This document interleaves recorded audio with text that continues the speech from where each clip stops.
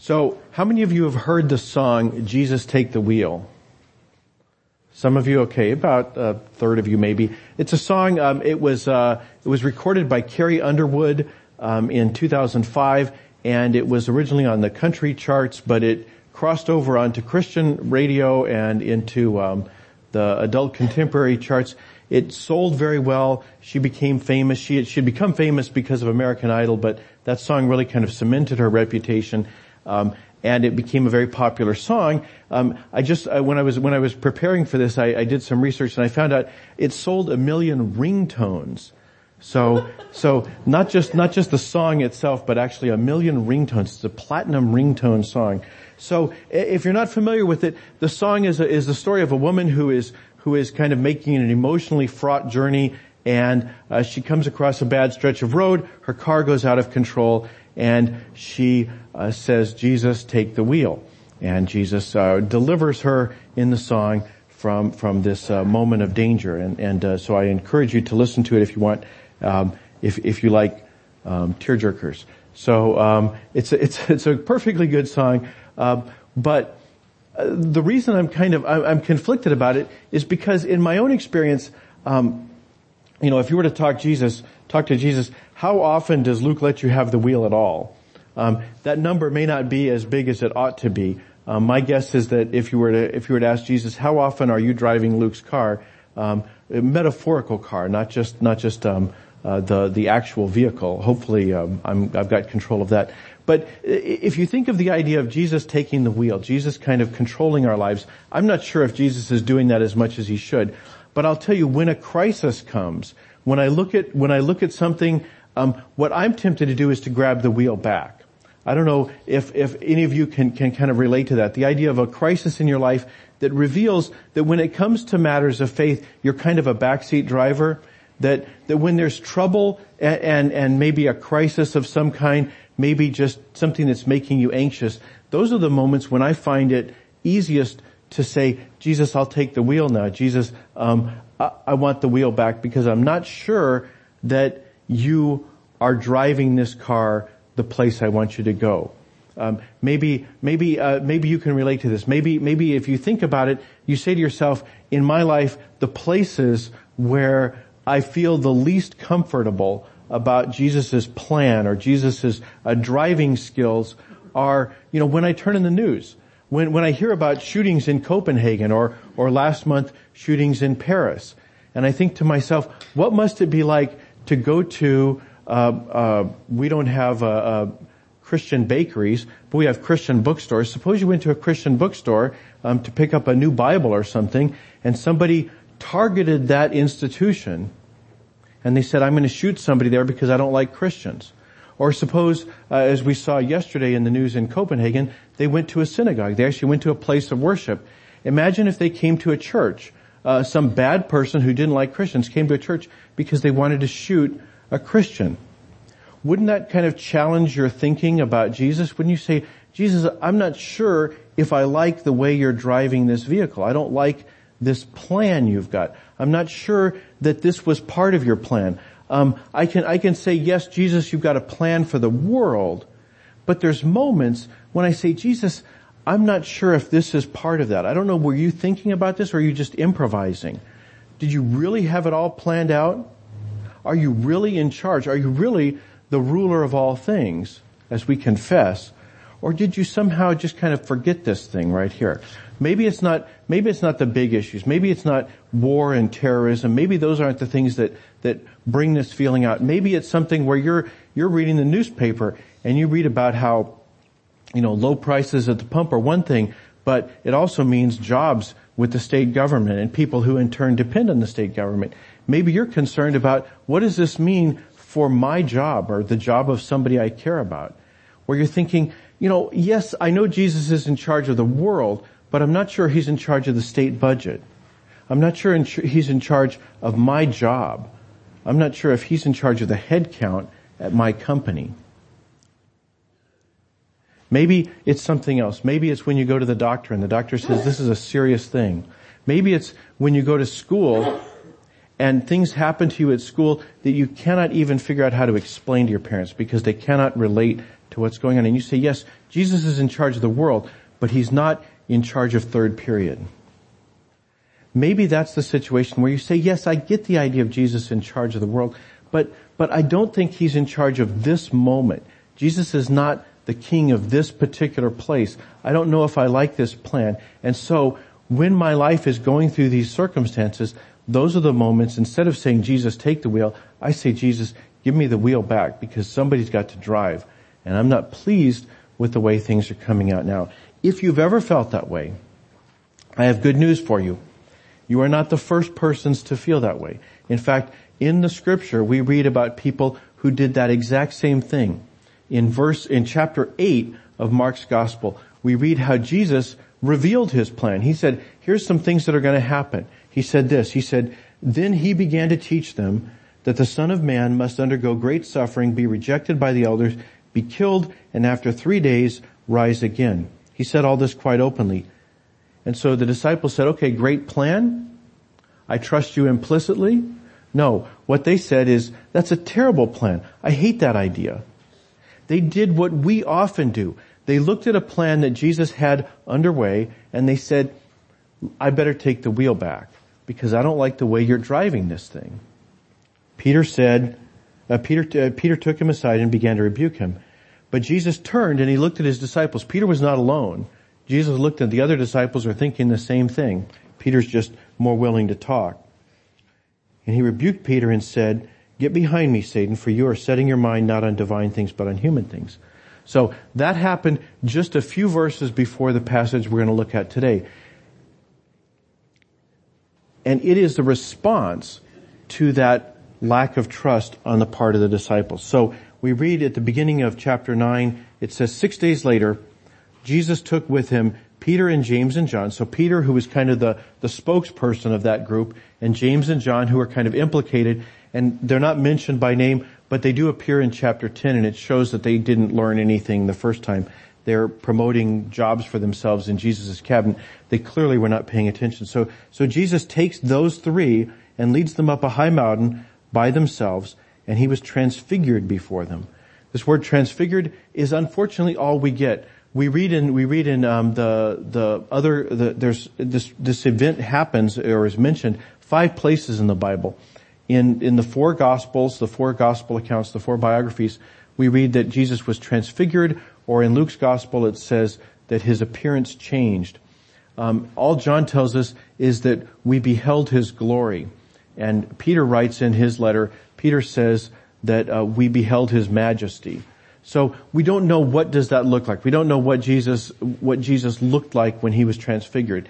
We just know it was something very, very special because they all write about it different ways. But we do get this hint. His clothes became dazzling white, such as no one on earth could bleach them. We might say, well, in those days they didn't have good washing machines, they didn't have bleach and so forth, and he kind of preempts that. He says, no, if you're thinking bleach, you've got a whole different image. You need to work with me on this. So bleach is not the answer. And then he goes on, he says, there appeared with them Elijah with Moses, who were talking with Jesus. And Peter said to Jesus, Rabbi, it's good for us to be here. Let us make 3 dwellings, one for you, one for Moses, one for Elijah. He didn't know what to say, for they were terrified. That's Peter. And then a cloud overshadowed them, and from the cloud there came a voice, this is my son, the beloved. Listen to him. This is the same words we heard at Jesus' baptism. This is my son, the beloved. But he adds, the voice from the cloud adds something else, says, listen to him. And with Moses there, it's probably an indication that if you go back to Deuteronomy 18, God speaks through Moses and says, God will raise up a prophet like Moses. Listen to him. So God is saying, this is the one you're supposed to listen to. And they looked around and they saw no one with them anymore, but only Jesus. So what is this? How does this have anything to do with the events that ended the previous chapter? The events where Jesus said, here's my plan, and the disciples said, that's a bad plan, and Jesus said, you've got your mind set on the things of earth, not of God. Well, it has to do with this phrase. Jesus talks about the Son of Man. the beginning of our reading, or the end of our reading, it says, he ordered them to tell no one until after the Son of Man had risen from the dead. And that is a reminder that just in the previous chapter he had said the Son of Man must undergo great suffering. So what does he mean by Son of Man? Well, it's an ambiguous phrase. In the Hebrew of the Bible, it could mean anything. There was no word for human being. So sometimes people translate it as human being. Sometimes it's translated as mortal. There isn't a phrase like our own human being. So Son of Man sometimes means that. In the book of the prophet Ezekiel, he's routinely called by God mortal or Son of Man. And so that's the way it appears in the Old Testament. But there's another place in the Bible where it's used where it means something completely different. And that's the book of Daniel. In the book of Daniel, Daniel is a prophet and he's having a sleepless night. He has this terrifying vision. There's these 4 beasts that represent 4 empires that go around the earth and they do all this damage. They're destroying things and killing people. And Daniel is unsettled by this dream, but then he says, as I watched, thrones were set in place and an ancient one took his throne. His clothing was as white as snow. Again, a reference to this white that you can't get, you wouldn't expect to see. The hair of his head was like pure wool, and a stream of fire issued, and 10,000 served. And the court sat in judgment. So the beasts are about to be judged. How are the beasts judged? The way the beasts are judged is, I saw one like a human being, and you can see a footnote. Our translation says a human being because they wanted to leave open the possibility this could be any human being. But the footnote says, Aramaic, like a son of man. I saw one like a human being coming with the clouds of heaven.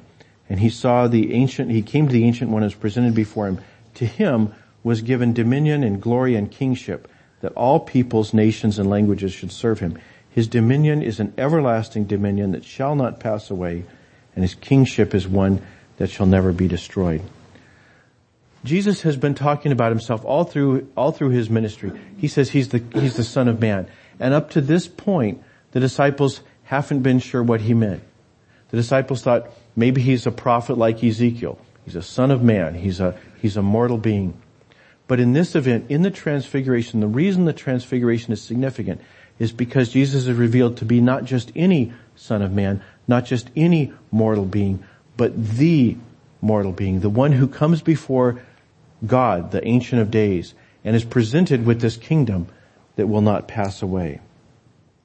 Jesus uncloaks himself for a minute. He reveals himself for this moment to his disciples to be this king that God had promised.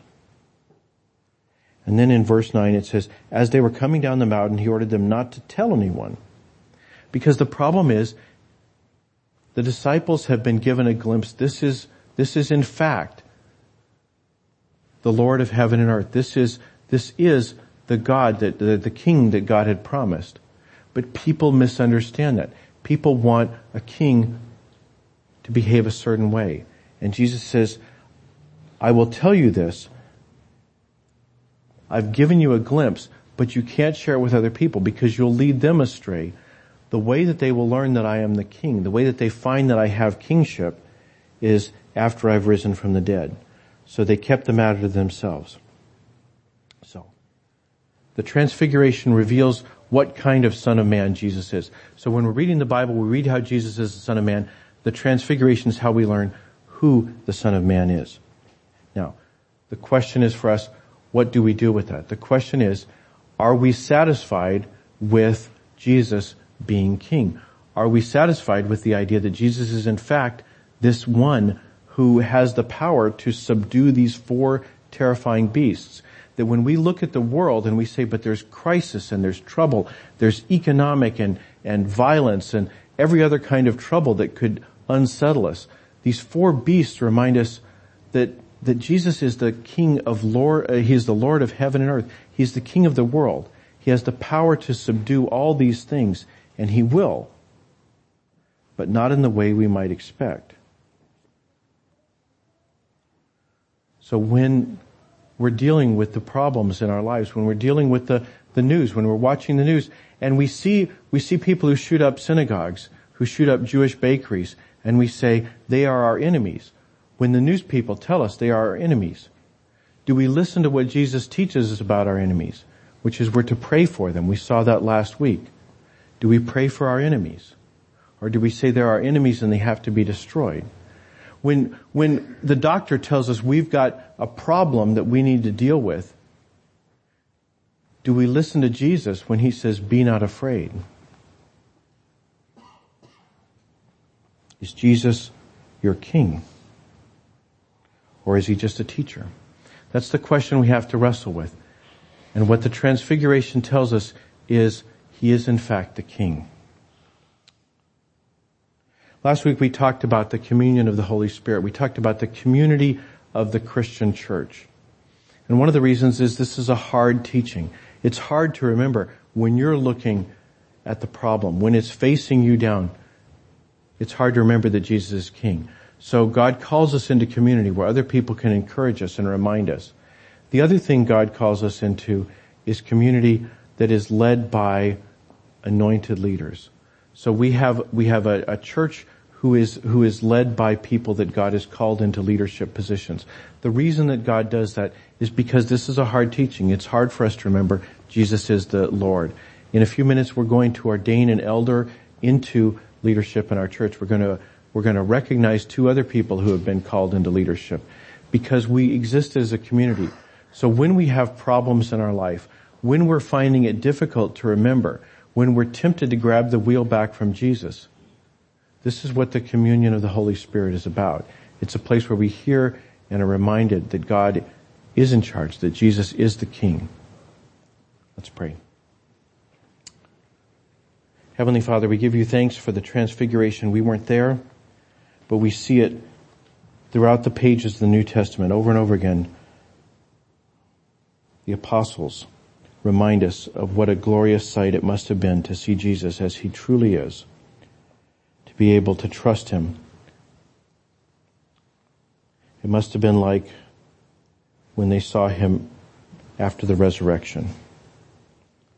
Lord, we haven't seen these events ourselves, but they're attested in Scripture, and they remind us that Jesus is in charge, that not even death can put an end to his plans. And so we pray, Lord, that you would give us faith. When things are troublesome, when we are anxious, that you would give us faith to trust that we are still part of his plan and we don't have to grab the steering wheel back. We thank you also, Lord, for the church, that when we need encouragement, when we need accountability, we can find people in your church who will give it to us. We pray these things in Jesus' name. Amen.